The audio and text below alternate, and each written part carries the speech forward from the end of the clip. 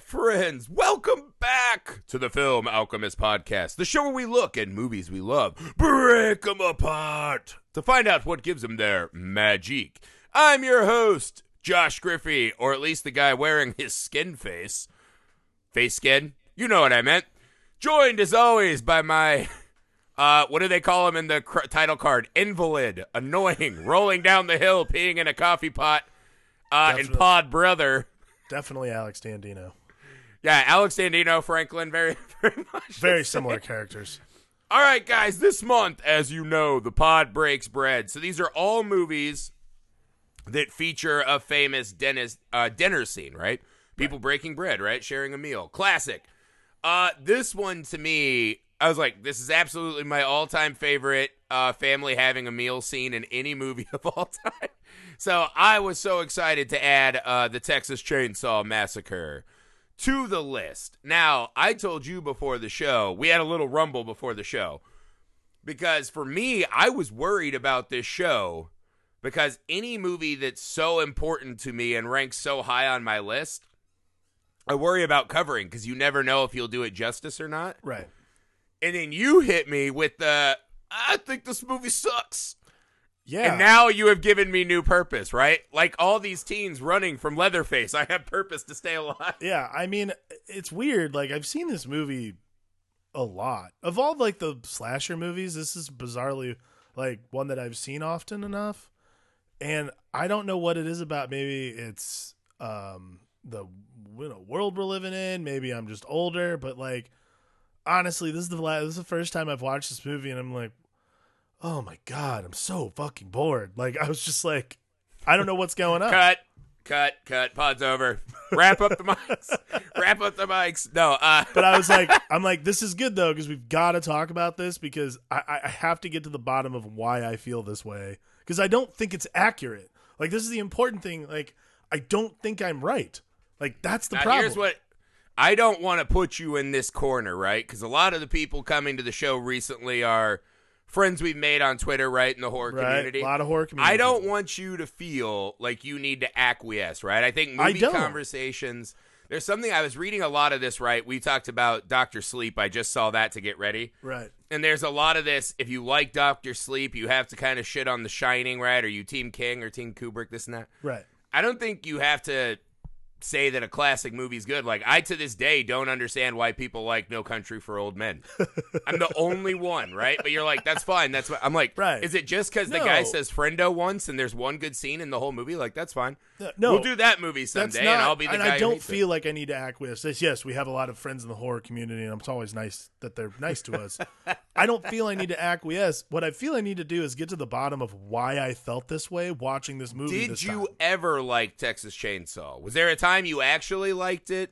Yeah, there's never been a time where I haven't like had like vitriol for the movie. Like, there's never been a time where I'm like, that was garbage. Other than like the remake, I hated the remake. But like, there's never been. It's funny. That is also one of the most popular horror movie remakes. I think it's bad, but like that's like. But like, I've never had a problem with it except for this time. I don't know what it is. It's so weird. So I was really excited to talk about it because I have to get to the bottom of it for me. And now, I think will that's say what this is.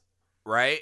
Up top, this is one of my all-time favorite horror movies. Right. I think it's one of the very few movies that is truly dread-inspiring. Because people always do this thing, right? Like, well, Michael Myers is scary because he's real. Right. No, he's not. He got fucking shot 8 times by a bald old man and just walked away. Like, that's not real. Right. And in part 2, like, nothing is real about Michael Myers for the rest of the series, right? Right. Leatherface is the perfect combination of he's very real. Right. He's very believable. He gets a lot of that kind of sympathetic heart treatment that some of the Jason Voorhees, movies bring out a lot. Right. And there's even a lot of other humanizing scenes to him. But what this movie does, and I think that's the other thing too, is it does, again, a little bit better than I think Halloween does in a way, which is this is the kind of, there's just so many base scary things that that often are just overlooked in this film, right? And we'll get to that. I actually think one of the things this movie did on this viewing that I was a little shocked by, I forgot how long it takes to get to the horror movie, right? Yeah. Because And I was talking to someone today about this, right? The first time we see Leatherface in his full regalia, right, is one of those moments in film that is so scarred onto my psyche, right? I remember, I think I was 14 when me and my friends saw this, right? Someone's older brother or whatever had a VHS of it, and we're like, we're going to fucking steal that and watch it. Right. Because it was one of those, like, video store movies, right? I still to this day contend it's the greatest movie title of all time, right? Like I heard that as a kid and I was like, the what? The Texas Chainsaw Massacre? Like, holy shit. And I didn't even really know much. I remember this old VHS cover and it became one of those, I have to find a way to see this while my mom's like, what are you doing in that aisle again? Get out of there. Right. You know, so when you finally see him though, it's the rare, like when Jaws pops out of the water, you're like, not great, not amazing, right? Good moment in the movie, but doesn't live up. Leatherface all the way lived up and then exceeded my nightmares. Sure. This fucking barbaric yelp, the way, I mean, there's just something so fucking visceral in that moment, right? Right. But that happens 36 to 37 minutes into the film. Yeah. If they remade this movie today, and actually I should have watched the remake to be clear on this, that opening scene would be Leatherface smacking someone with the sledgehammer in the first 3 minutes. Yeah. And then we would cut to, now we're on a road trip, right? They would give you the cold open taste of Leatherface. Right. And I think what this one does, paired with a couple other traits, is by postponing that so much, there is this, we have left the real world and entered pure nightmare hell. Because you get the first Leatherface, and then when she's just sitting in the bone room, yeah, you're just like, these people they're not following the pact. They're not a part of society. But I think that holding off could be part of what you may have found boring. But I think it adds to that enormous impact that is scarred Leatherface onto so many of our psyches. Right. I feel like in the remake they do that, actually. Like, what you're talking about is, like, I feel like in the remake the beginning is literally, like, scenes from the crime scene. Because, like, look, this is easily, like, this is the thing. Like, there's pieces of this movie that I fucking love. Like, we've talked about, like, opening crawls and opening dialogue explaining, like, the setup for the movie. This is easily my favorite. One, it's my God, yes. I was going to say the same thing. It's my all-time favorite. One, it's John Larroquette, which is just, like, got the greatest, like, tonight on Dateline. Like, he has one of the greatest, like, Dateline voices, but his, like, description of everything is really, really, it sets the tone is set so well. And what is crazy is they play it, and this is kind of Blair Witch before Blair Witch. Right. Where you can almost get that feel of, wait, is this real? Did this really fucking happen? Yeah, like they've set it up like it's a real thing. And then they cut to this police thing, right? And this has become one of the iconic moments that the camera sound in the flash, right? Right. Of just these, because you only get flashes, these glimpses of carnage, right? No idea what it is. But so already you're in this, what the fuck is happening? It cuts to this hard red, Texas Chainsaw Massacre. And then we just do this slow pull out on two melded but rotting bodies tied to something. Yeah. And again, we go to the newsman. Recently, some mausoleums and crypts have been raided. Who's taking these grandma bodies? What? Right. And it's a really long pull out. So what you get is, this could be real. Here are some glimpses of something scary. Now look at this thing that my eye to this day has never deciphered all the way what's happening. I was like, is his head popping out of the other head? Did they melt them together? It's so weird. Yeah, and this gets back to, there's a lot of this, Banksy style performance art with all of these bodies and stuff again. But it's that kind of scene, and I think this is what the opening does so effectively, is it mixes this. There is a huge feel of true crime newsreel. Mm-hmm. And then they cut to these horrific images that are almost hard to comprehend, right? Right. And then we just spin, and the next step is, I think, one of the, I guess you would say in a low-budget film like this, almost a necessary evil, right? This is one of those movies where I think you could follow the David Mamet, cut the first 15 minutes out. You can't cut the last 15 minutes. There's no fat on the last 15 minutes. Yeah. Chewed to the bone is the ending. But you could cut the first 15 minutes after that, mausoleum shot, right? Yeah. Because we meet the teenagers, and to this day, I've seen this movie 20 times. I still don't really know who any of them are, except for Franklin. Yeah. Right? But it's because Franklin has a really distinct look. distinct look.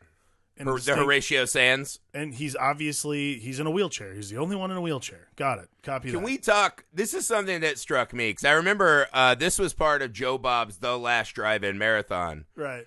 Right, his series. It wasn't part of the first one, but it came later. And he talked about this because we were on Twitter just roasting Franklin, right? Like one of our biggest tweets ever, I was like, would you rather spend a night in Leatherface's meat hook room or 1 hour in the van with Franklin?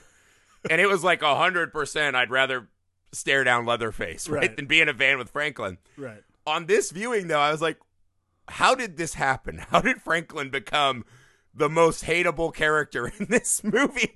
Because if we're being honest, one, the fact that he's this invalid, right? In his opening scene alone, there should be some form of sympathy. I actually found Franklin somewhat sympathetic on this viewing, but he's so hated. Yeah. He starts off, he's having to pee in a coffee can, and they don't put the brakes on, and just the wake from a truck sends him rolling downhill. He gets Mac and Mead. Well, you get the feeling that there's a lot of laughter happening on top of the hill. Yeah. With the working leg crowd. It's just fucked up, right? But what I noticed is there's a lot of these moments of fucking poor Franklin, man. He gets his fucking arm cut.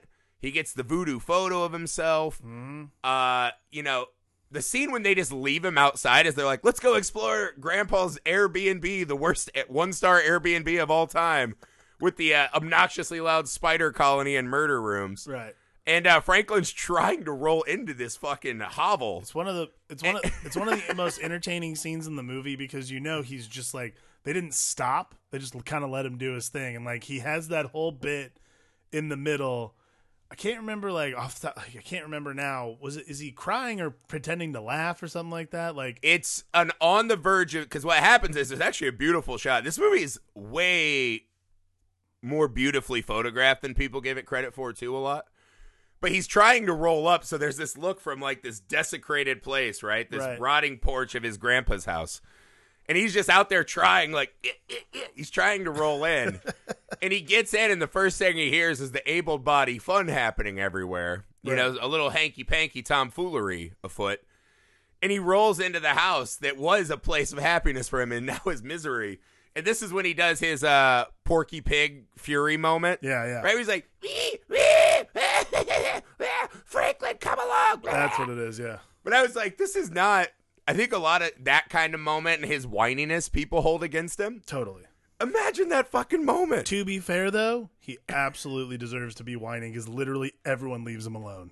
And not only that, everyone he's fat. It's hot as shit. I'm a fat guy. When it's that hot, and this is a non-AC period in life, there's no joy that can happen in my life. Not only is he in a wheelchair and it's hard to get in the house, he also, just remember, someone cut himself with his pocket knife in front of him, then slashed him with a straight razor, then voodooed his Polaroid. Like, a lot of bad shit has happened to Franklin so far. Franklin's underwear are filled with dirt. His pants are covered in piss. His arm has an guaranteed 100% infection, right? And now he's just sweating, right? And he's tired and just listening to someone about to fucking bang his sister. And what's he supposed to do? Be like, well, I guess I'll roll on down to the water hole and fill it with tears. Sorry, guys. Right. Well, I don't know why Franklin became so hated. This is actually something. So, but then moving into the water hole thing, like when them walking, like I think is it Kirk and Pam, maybe? I don't know. White guy and white girl. Like, yeah, Kirk and Pam. I think it's Kirk and Pam. But like, sure. It's interesting because like the shift from like that, which is like real dirty and grimy, and like they obviously didn't like the house very much, and like you're seeing like real like just like someone just holding a camera rolling, to this like tracking shot of the sun as they walk, like, and like the camera's like rolling behind it, clearly on like it's the smoothest shot in the whole movie. Like, right. I actually found that really jarring, and I thought it was really strange. Like all of a sudden we're like, oh. It's like, oh, this is the day we had the dolly, so we used it. Like, it was such a strange, transition from what we've been dealing with so far, which is like hardcore, like handheld stuff, like not a lot of room. Like, there's a lot going on. Like, I think that's probably the thing that I noticed first that kind of threw me off. I was like, whoa, But they do that shot multiple times, right? And this is one of the things that struck me this time is, I think, again, we're setting it up very kind of, what is it? Cinema verite, right? Like 90s shit. Right, yeah. Like, just shoot it, man. Just fucking shoot it. No, well, yeah, no this was an anything. $80,000 movie. Yeah, it's one of the most successful films of all time, right? Yeah. And so it's super raw. But for some reason, yeah, those shots as they cross towards the Sawyer property, right? Right. Or the Hewitt property, sorry. I think it's Hewitt. I don't know. Oh, my God, yeah. Thomas Hewitt, I think, is Leatherface's real name. Anywho, or is it the Sawyer family? Man, now I can't remember anything. It's late and I have had too much coffee. How can you possibly know? I know. Well, I have a Leatherface belt buckle. I'm really into this movie. I know you are. Now I outed myself as a man who owns a belt buckle. I don't wear it, but I own it. I saw it and I was like, I just want to have this. I never wear it. When would a man wear a belt buckle? I don't even know. Anywho, there is this effect of, because this is something that struck me as well, right?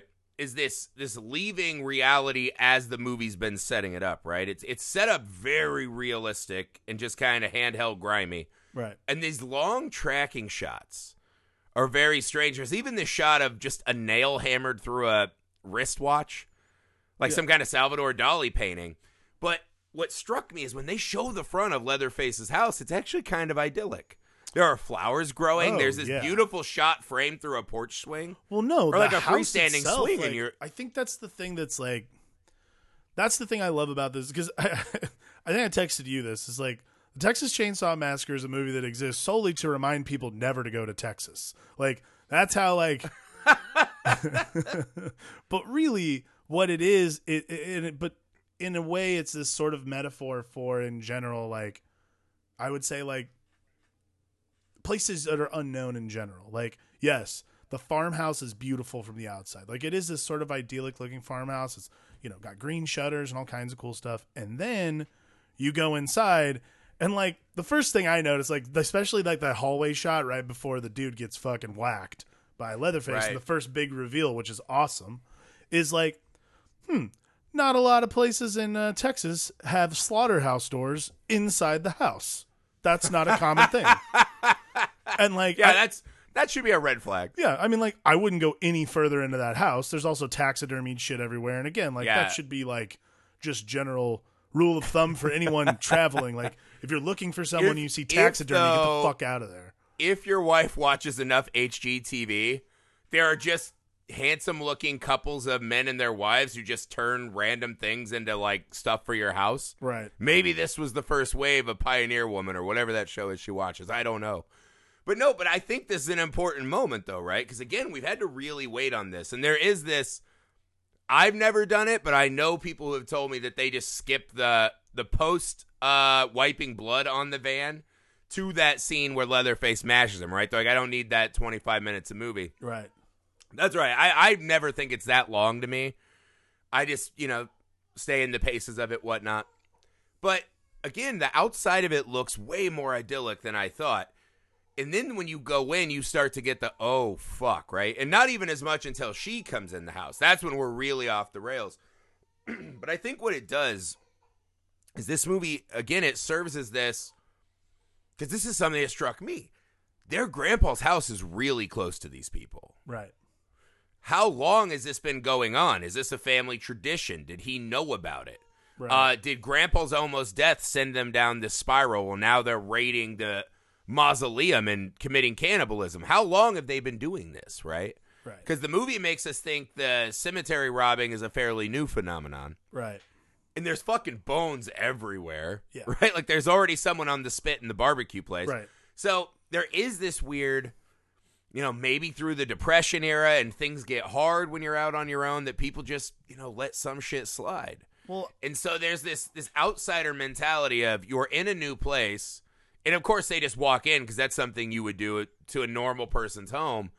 And once you walk into the house, it feels completely severed from anything else in the movie. Right. Oh, no, totally. Like, they change, again, like, another thing that they do, and this is really important, and visually it sends the movie into another direction, is even the back wall, like, where Leatherface emerges from, that bright red on the back wall, that's a big visual cue. Like, it's a really important thing in film in general, is, like, this is the turn of the tide. Like, to me, that's when this movie stops being like, I don't know, some weird like hippie documentary and actually becomes what we all expected it to be, which is, exploration of terror. Like that's really kind of what this movie ends up being. And again, like I don't know why that part's exciting, and there were some I still enjoyed. Like I think it mainly happens in the ending of this movie where I like totally just lost steam, because this part I was still the ending.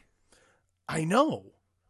I don't know. I feel like the ending just fucking goes, man. I don't know how to describe it. I do, but we'll get to that. But more importantly, when like the first reveal of Leatherface happens, that might be one of the coolest reveals of all time.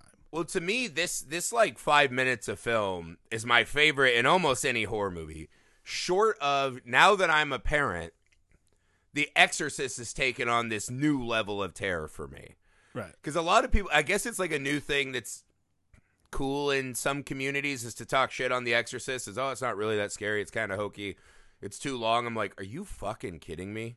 Could you imagine if your child was taped to that bed, right? Like, I watch that movie now, and it's fucking a million times scarier, right? Not only just the big question of, oh, there is a God and a devil, but like, my kid, right? My fucking kid, like, is fucking themselves with a cross. Oh my God. But this 5 minutes here is probably my favorite in all of horror movies, right? You have the idyllic lead up. They walk into the house and you're immediately like, something's fucking wrong.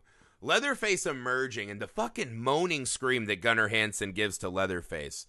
There is a frenetic, frantic, primal energy to Leatherface that is my favorite of all the slashers, right? Brains this guy. His body's convulsing. He's dragging him in. Yeah.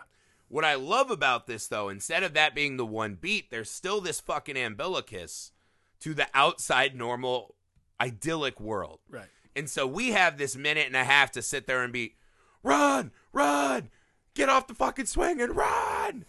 But we know she's not. No. We know that she inevitably is being pulled into this house. Right.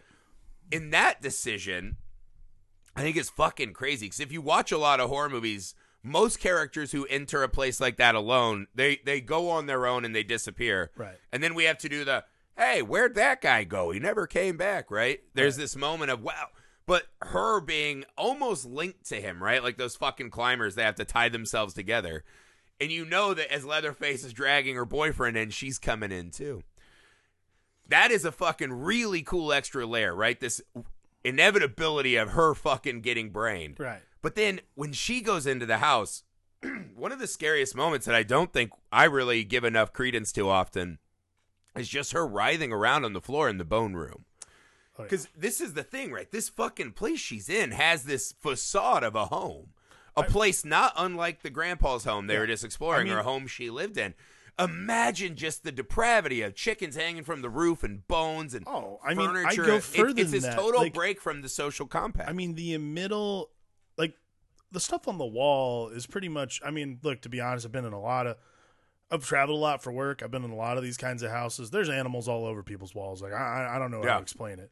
The thing that I think throws you for a loop and kind of changes the whole thing is all the chicken feathers on the ground. Like, that's the shit that I think sets it off and puts it into another world. Because, again, like, you're right. It is this sort of, like, umbilicus. Like, the house itself is idyllic. Like, it's a farmhouse. Farmhouses are on nice. The outside, yeah. If you take away the, like, the graveyard of cars and shit like that. But it's a farmhouse. But the very front facade is actually nice. No, it's nice. It's a beautiful farmhouse. Like, I'm sure, there's plenty of places like that in the world, and that's part of life. And then you get inside, and it's a fucking horror fest. But that's, like, the whole point is the guts of this house are so rotten, like, in every respect, too, because, like, that's where the meat hook room is. That's where, I mean, like, just leaving chicken feathers on the ground, and this woman is just writhing in agony of just, like, fear. Like, that's the part that I think is really something else, is like, oh my God, the thing that this movie does so well, that literally absolutely 1,000% no other movie had did it before it, is put you in the driver's seat. Like, until this movie was released, what, in 1974, 75, something? Yeah, 74. The movie came out in 74. Until then, really, like, we were trying to make movies that were like I feel like this is the first one that really puts you in the driver's seat of fear. Like, you're 100% with these characters the entire time because you don't know what's going to happen next. Like Rosemary's Baby is one of those movies you see and you're like, oh, that's really scary, but it's also very elegantly made and like, you know, the actors are actors. These are no-name actors. There's a real power to casting people who you don't know because then also it makes the it weird real. part of I agree with that totally. Like no faces in horror movies work really well for me.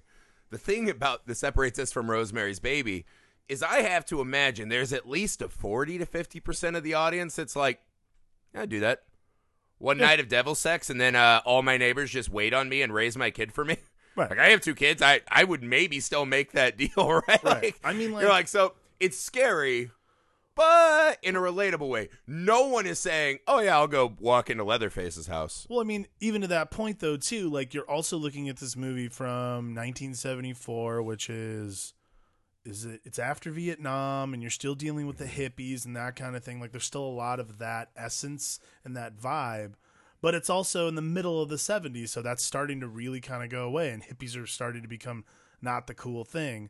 So, like, I kind of interpret that as, for me, like, when I watch the beginning of the movie, like, the reason there's a groan factor is because, yes, Franklin is annoying as hell. But at the same time, like, everyone else is just, like, looking for a good time or whatever, and you're like, haven't we seen this shit before? Like, half the time you're like, that's a fucking porno. I know it is. Like, you're just like, Yeah. And then, again, you get into the farmhouse and shit goes off the rails and changes into a different movie. And that's where I think you relock people in, because you're right. There's 25 minutes of this movie that I would never watch again, simply because I'm like, I don't need any of this at all. Like none of this is consequential to me knowing what's going to happen later in the movie. But Right. And I think what happens is, though, I think that breathing period is wildly important because, again, there aren't movies nowadays that really make you wait a lot. Right? Like, it's just horror movie mandate now. You have to open with a big scare and then, a scare every 6 to 8 pages. Like, that's just how we do them now. Right. And I feel audiences are getting more and more ADD. So the fact that this movie kind of happens, and we get some images at the start, and then they give us the van ride, which is scary enough, right? Just bringing someone into your van who has a fucking fox necklace purse that's full of all this weird shit. And this is what the movie does, though, is taking people who are not a part of society and injecting them into places with civilized people and forcing these people to confront the fact of, oh, fuck, dude, this is law of the jungle. Right. Because there is another question in this movie I had, which is Leatherface, they almost play Leatherface as, the ultimate bad guy visually, but really he's just killing people who broke into his home.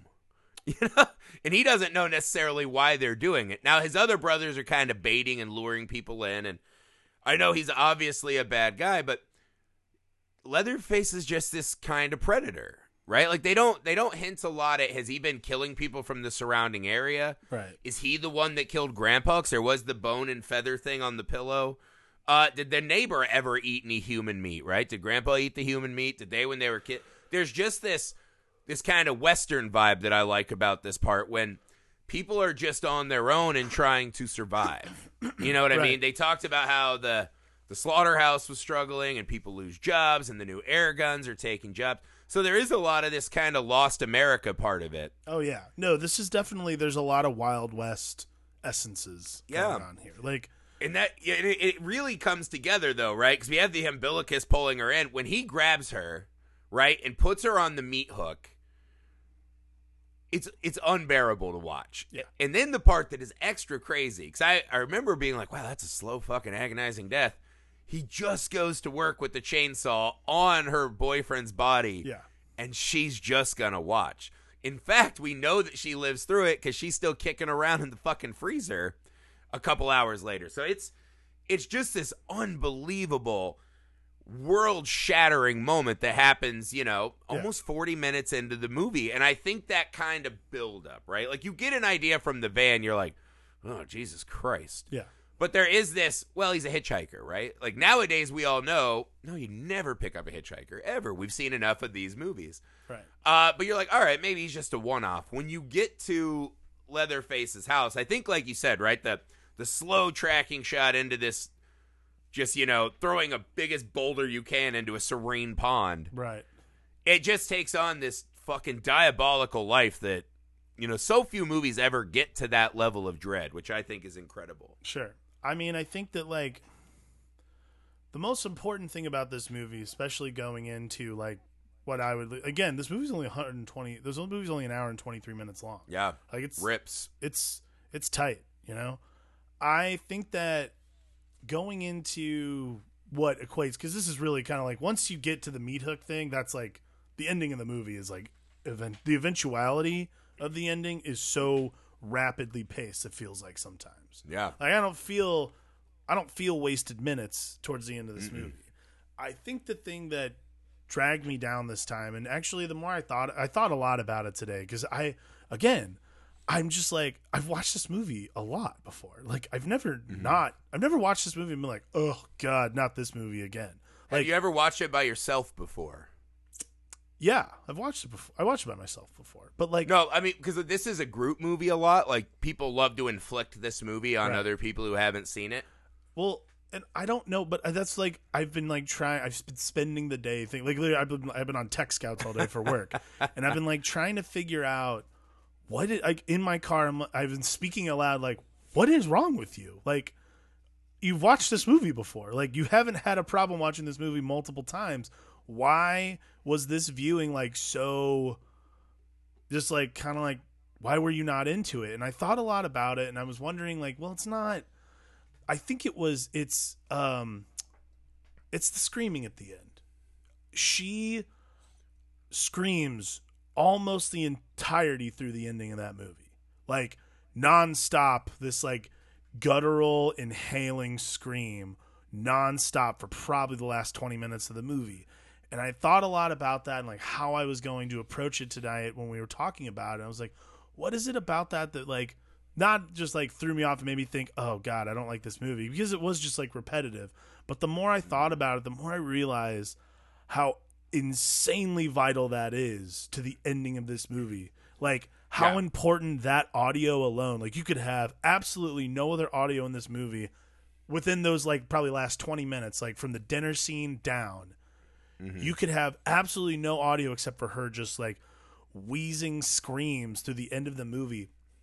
And it's so primal and important to like understanding like what it is that this person is going through. Like, they're on such a journey that they have absolutely no control over. It's both like claustrophobic and terrifying and all these other things, like, but I'm sitting there watching it, and I think that's what it was just hearing her scream constantly. I was like, I'm exhausted for this woman.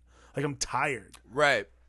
Well, I think that's a great point, and I do agree with you. I think it's intentionally off-putting. Right. Right? I think you could even remove the audio sound of the chainsaw. Totally. Like you said, right? What you need is this woman helplessly screaming into the jungle. This is the first fear of man. Right. Is that I'm alive. I don't understand why, but all I want to do is stay alive.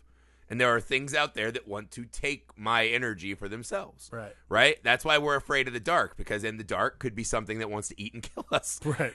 That is our first fear, is that we are only here to be food for others, right? Wes Craven tells that great story that, helped him on his horror movie trajectory. Is he's like, he remembered, I can't remember if he stepped on it or hit it with a BB gun or threw a rock at it, but he maimed a rat. Right. And as this rat was laying there mortally wounded, just furiously, desperately trying to find a way to be whole again. And he says he'll never forget that rat screaming and so desperately clinging to life. And I think that's what this movie is about in the biggest way, is not only that, but there's this kind of explorer's mentality too. What is beyond the edge of the map, right? They used to draw sea dragons out there and shit. That's kind of what, the Hewitt family is. Right. Yeah, totally. Is they exist outside of the world as we know it, but they're also on the map, which is extra scary to think that those gray areas exist in our midst. And what I love is that the insane screaming and because this is something I had forgotten too, the way they shoot that dinner scene is fucking insane. And even before the dinner scene, right? Grandpa's first taste, let's call it that scene.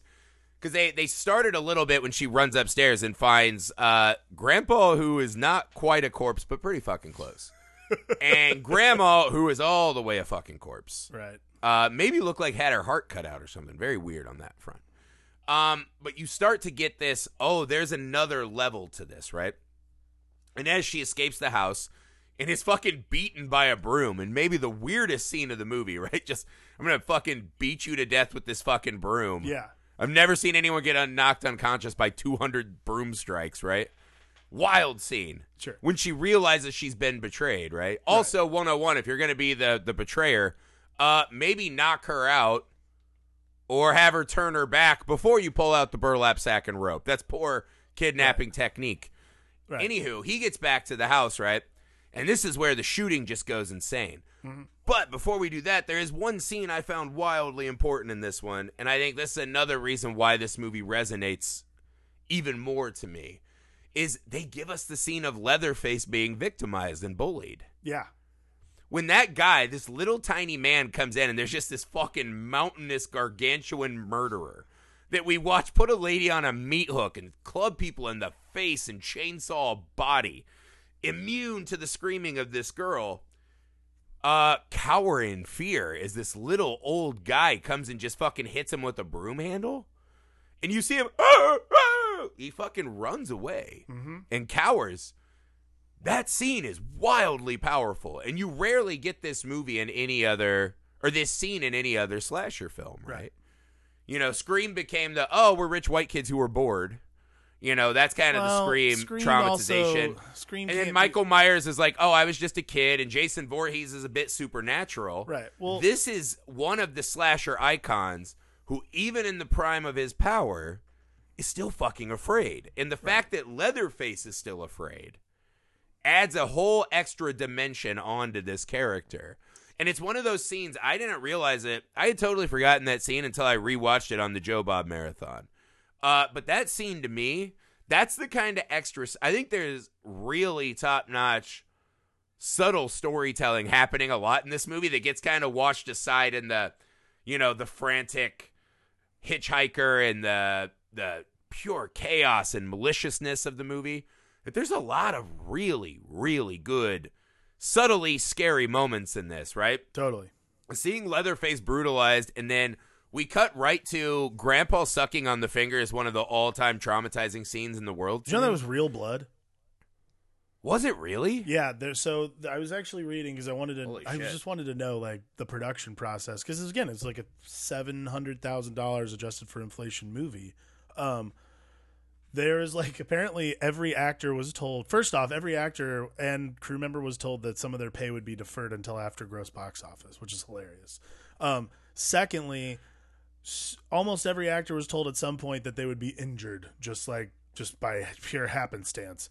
And this was one of the scenes, like when they cut her finger, apparently that is real blood. Like that's an actual cut to her finger. Was he drinking the real blood? Yeah. Or they're like, oh, fuck, we cut her, and then they cut No. They, like, knew they had to do it, because apparently they did a lot of tests. I never heard that. Apparently it looked fake as hell, so they were like, we got to do it for real. Holy shit, that's gross. Yeah, that is gross. Yeah, that never would have flown, but 1 decade later, it would have been like, shut it down, shut the whole fucking movie down. OSHA. Yeah. Hello, OSHA. Yeah, no, that's awesome. But yeah, that scene is so fucking wild.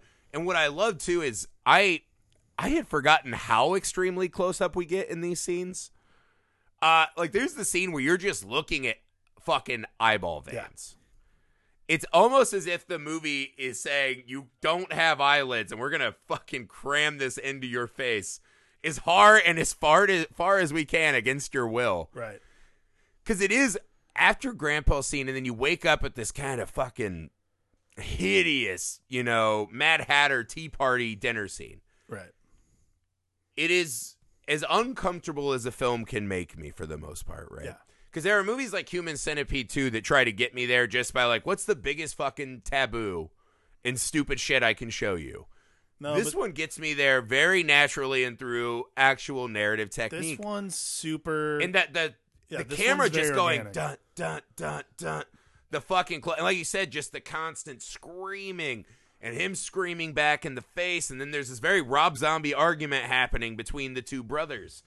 And, cut to Leatherface actually being very nurturing to Grandpa and patting his head. There's just so many elements happening that do not sync up. Right. As the camera is literally flying into your fucking eyeball. I mean, it's fucking... When they have her over the bucket, too, it's unbearable to watch. It's fucking hideous. The grandpa can't even hold the hammer, and then they kind of are hitting her on the head with it a little. There's this manic energy in the family, right? Where now this is where the movie re-illustrates that this isn't just survival for these people. Right. Right? It's not just that we need to eat meat. There is something so vile about this scene that when she jumps through that window, it's kind of a nice misty morning, that might be the best orgasmic cinematic feeling you could ever have. You can almost feel the cold air hit your own body. Right. Where you're just like, Jesus Christ, thank you for getting out of that fucking house. Granted, we restart it pretty fast. Right. What about that dinner scene? Because this is what I mean. Like, we go straight from the dinner scene and the finger sucky scene right to the ending. I'm a little curious. Are you in through the whole dinner scene and finger suck? Where is it that you're not interested in this? Again, I feel like it grated on me so fast. It happens. Finger sucking, obviously, I'm in. Like, like fetishes aside, let's talk about the movie. Let's talk about the fetish stuff. No, you know what it is? Like, the entire dinner scene, I'm down. Like, I dig. Like, that's like the kind of cinema verite that everyone should be down for, you know. I think it's after she jumps out the window and starts running down the street. I'm like, I've never thought this watching this movie before, but like when she jumps out the window and she starts running and they do the whole thing, and she gets to the road with the truck and everything like that. I was just like, can we be done? Like, I've just been through so much with this woman. Like, God damn, like, just I'm over it. I don't know what it was. It feels a little Return of the King, as you're saying, right? Kind of, yeah. Like, I was just like, why didn't we just like? It was so bizarre. I've never had that thought watching this movie before, but I literally was just sitting there, just going like, this has got to be done. Like, we got to be done with this one. There is a bit of staging that I don't love, which is she's limp running. Yeah. And Stretch is just like doing the little slices. Mm-hmm. I like the way they use the death by 1,000 cuts kind of thing. Yeah. Because it explains away what is clearly wildly slow camera running, right? And it's just off-putting. You're like, I want to see I want you to match the ferocity of what I just saw, right? You give me the moment to breathe. Now drag me back in. Whiplash me back in. And seeing them all kind of saunter down the driveway. Right. Not the best. And then it does feel, but this is where I would push back slightly. The staging of Leatherface just grating the trucker door. I mean, seeing his brother get run over, that's funny. Yeah. You're like, all right, that's one way to do this. Sure. Not ideal. They get in the truck, right? The trucker grabs a hammer or a wrench, and they just jump out the other side like fucking Scooby-Doo. I was like, stay in the truck. Yeah, I would stay in the fucking truck. Stay in the truck. Or hit the gas. Would have fucking driven off, man. Be like, fuck this. Yeah. No way. But I love when they get out on the other side and he just freezes. And it's almost like when they're faking the ball in Napoleon Dynamite, like he's going to throw it at Uncle Rico. And the Leatherface like, don't do it. And he gets drilled in the face.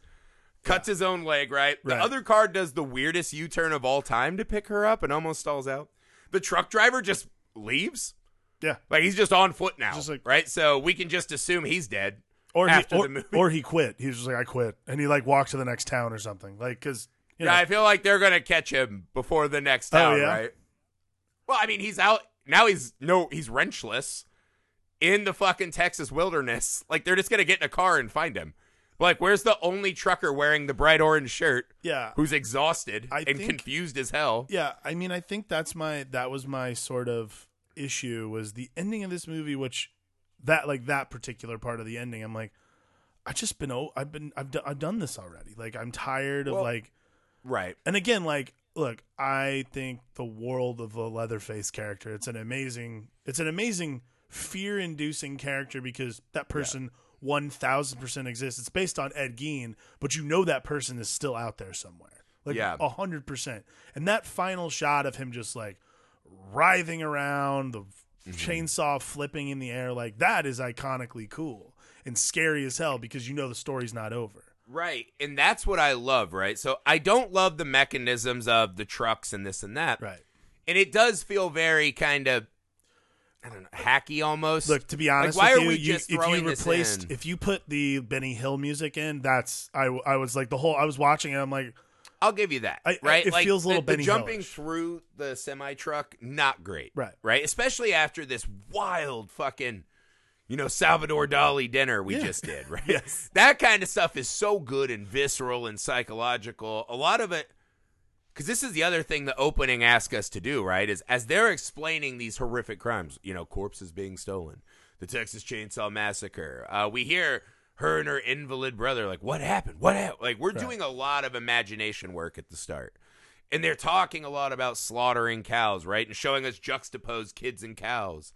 So our brain is doing a lot of work throughout this entire movie to, add to the depths of horror that we can't see. Just like, why are those chickens hanging from the roof? Why is the chandelier made of mask? Why did Leatherface change to that lady's hair with the ponytail, right? Like, there's a lot of bits. And then all of a sudden, we just kind of are reduced to trucks and wrench throws. Yes, I agree. But it does get us to my favorite horror movie ending of all time, which is, because I think it's really important, that mirrored image of Leatherface just swinging his fucking, Totally. As the sun sets on the story. Absolutely. He is just this primal fucking inner part of the human condition that is still raging against the world, not defeated. Well, that's the other thing too. Like, swinging. I think what's awesome about that is like, like we're so used to seeing like so many things happen in the dark in these movies, and this movie takes place mainly in the daylight, which is another great thing about it. But then I thought about it too, because I'm like, oh, that's a cool like sunset shot. I'm like, wait a second, this is supposed to be the fucking middle of the morning. Like, I was like, oh my God, he's just gonna live his life like that. Like, it's the morning. Like, this is how his day's starting. Like, he's like he's going nuts now. You wake up with Starbucks and yoga. This is his life. This is his life. Like, he is. I gotta put on my now. Hillary Clinton suit and face and just go out and fuck. Yeah. Like, what does his lunch look like? He's like, what a day. What a day. Goodness. You know what? I'm going to go take a nap in the feather room. What a day. I need a fainting couch. My goodness. The vapors. It's like, I'm going to put on my Lindsey Graham face. The vapors. Ooh, my wicked tongue. But what I love is that just you can't suppress, no matter how civilized we get, no matter what happens, even as the real world is encroaching on these dark spots of the world, right? Right. Where the older ways still win, Leatherface will always be there. And you match it with her fucking blood soak. She survived this ordeal. And not that she's drawn blood herself, but you get this sense of her reveling in the carnage, right? That in a way, by the guy getting run over and Leatherface getting cut and hit with a wrench and she gets out of there, starving him of his meal, she has this first rush of that primal joy that Leatherface probably experiences, right? There's this simpatico emotion to the worst moments of Leatherface and the Hewitts. Right. And I think her just completely breaking and enjoying this fucking terrifying moment of devastation. The euphoria as she's about to go back to the real world and have to explain all this away and all these everything changes right now. Her life is over. Right. As she's as it was constituted, it's over. But I think that the primalness of that ending, right? Those two images, her blood-soaked, laughing, right? It's an emotion you don't expect. Right. Leatherface actually just spinning, and it's almost ballet, right? It's not some primal like he's breaking things. There's like a whirly, easy breeziness to it. It was so easy for him to do this, and it'll be so easy to keep going. Right. I think those counterintuitive images mixed together just make this. I mean, this is better than any movie that ends with we killed him this time. Right. No, you didn't. No. This is better, right? Take out the 100%. little Benny Hill moment, right? See, I would argue with you on this, though. You could take out the Benny Hill moment, but I do think you need the entire first act to stay in tow. I'll give you that. I think especially for a first viewing, the time for your brain to be, because this is the other thing, the title alone, the Texas Chainsaw Massacre, sets you to work before you even are able to watch it. Right? So there's a lot of time of you doing a lot of work that leads to this kind of thing that I think is one of those cool reveal moments that we just are pretty much never going to have in horror movies again. Yeah, I mean, I think that's important. You could take out the Benny Hill stuff, though. I'm with you on that. I can get behind leaving in the beginning of the movie. Yeah, I don't need like all that stuff. Like if it ended with just him like flailing in the morning sun of like with that chainsaw, like that's terrifying in and of itself. Like that's like probably the best part about it is like, you know, it's going to happen again. Like that's the cool part. Yeah. Is it's really kind of one of the first times. It's really one of the first times that like, it's not like the way like, you know, Friday the 13th has the big reveal at the end. Like it's not the same though, because yeah, you know, like, oh, the story's not over with Friday the 13th. This one is more just like the story was never going to be over. This is absolutely how this place operates in general. So the true terror is like not knowing where that is in Texas. That's the true terror. That's anywhere Texas. That's pretty freaky. But I love that this movie ends on those two images too, because Friday the 13th is a perfect corollary. Yeah. What if they had just ended on Jason pulling her under the water instead of the fucking cutting to the hospital, right? Right. End on the powerful image that sums up the whole journey we've been on. I don't know. To me, I think this movie, again, it has all that kind of carnage and cringe and pure dread, I think, that a lot of horror movies miss. I think it does live up to its moniker. It's just this all-time horror experience. Totally in a proper way. You know, you get all the stuff that you're bargaining for. And I like that it has this room for your brain to make it even scarier, right? Right. You know, and there is a bit of the grittiness and flaws of the movie that actually add to it a little bit. I think that's the thing that I always stick with. And then every time I watch it, I am struck again by there is some really good filmmaking happening. And in a movie like this, you know, an interesting corollary to me is Human Centipede 2. Human Centipede 1 has some good filmmaking, but it also is relying a lot on a fucking cringy gimmick. Right. Human Centipede 2 says, oh, fuck that, we'll just make the most obnoxious movie of all time and say that it's horror. Just because it's repulsive for repulsive's sake. Right. This movie has real narrative power. And it's just good visual storytelling. Really much more powerful than you expect from this movie in that time period with that budget and this cast and that title. Right. Hey, man. I think it's an all-timer, man. It's in my top 10 favorite movies of all time. It's for sure. 1,000% an all-timer. Me be damned. You know what I mean? You still aren't convinced after our whole conversation. You're still like, eh. No, it's still, look, it's a great movie, and I know it's important. The last 25 minutes throw me for a loop. That's all. Yeah. It's not that this is the worst movie ever made. We've seen those. Like, this is an important movie, and it's also really good and scary. That's the whole point of this kind of movie being made. It's just a preference thing. That's all.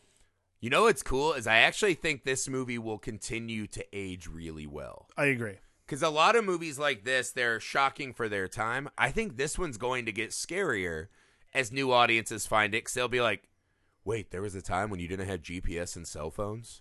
Yeah. Holy shit. Totally. Like, this movie becomes even scarier with the off-the-grid concept. Absolutely. And again, man. I don't think any of the scares rely a lot on, you know, bad gore and this and that. It's just, it's so much more psychological than I think people give it credit for. It's not even that gory, to be honest with you.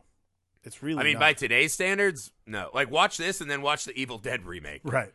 And you're like, that movie has 3 million gallons more blood than Texas Chainsaw. Totally. But I think Texas Chainsaw is more effective in a dread-inducing way. Right. That's it, guys. The pod is broken bread with the Hewitt and Bones and Chickens and Franklin. All broken, left for pieces. But we had a good time, man. I hope they invite us back. Maybe they will, so we can get some McConaughey and Viggo Mortensen young appearances. That's it, guys. Next week, we will be doing Home for the Holidays. Truly the most terrifying dinner that we are doing this entire month. Way scarier than the Hewitt family. Oh, my God. I can't wait to talk about this. Yeah, and then also, guys, in case you're interested, you can follow us on Letterboxd. I believe it's JLGriffey621 is our Letterboxd, where I keep a list, the Film Alchemist podcast list of all the movies we're doing. To wrap up the month, we still have It's a Disaster and Clue. I can't wait to do these last three. We're still trying desperately to make the time to get through some of these amazing theater experiences we've been having lately. So many fucking awesome movies have come out in the last 3 weeks. We're just trying to catch up, guys. So hopefully we'll get to those too. Please, wherever you find podcasts, leave us a rating and review. Just write 2 sentences, man. It helps us out a ton. You can find us on Twitter, Film Alchemist 1, Instagram, Facebook, all the other stuff. Share us with your movie-loving friends, man. We appreciate it. For the Film Alchemist, I'm Josh Griffey. I'm Alex Dandino.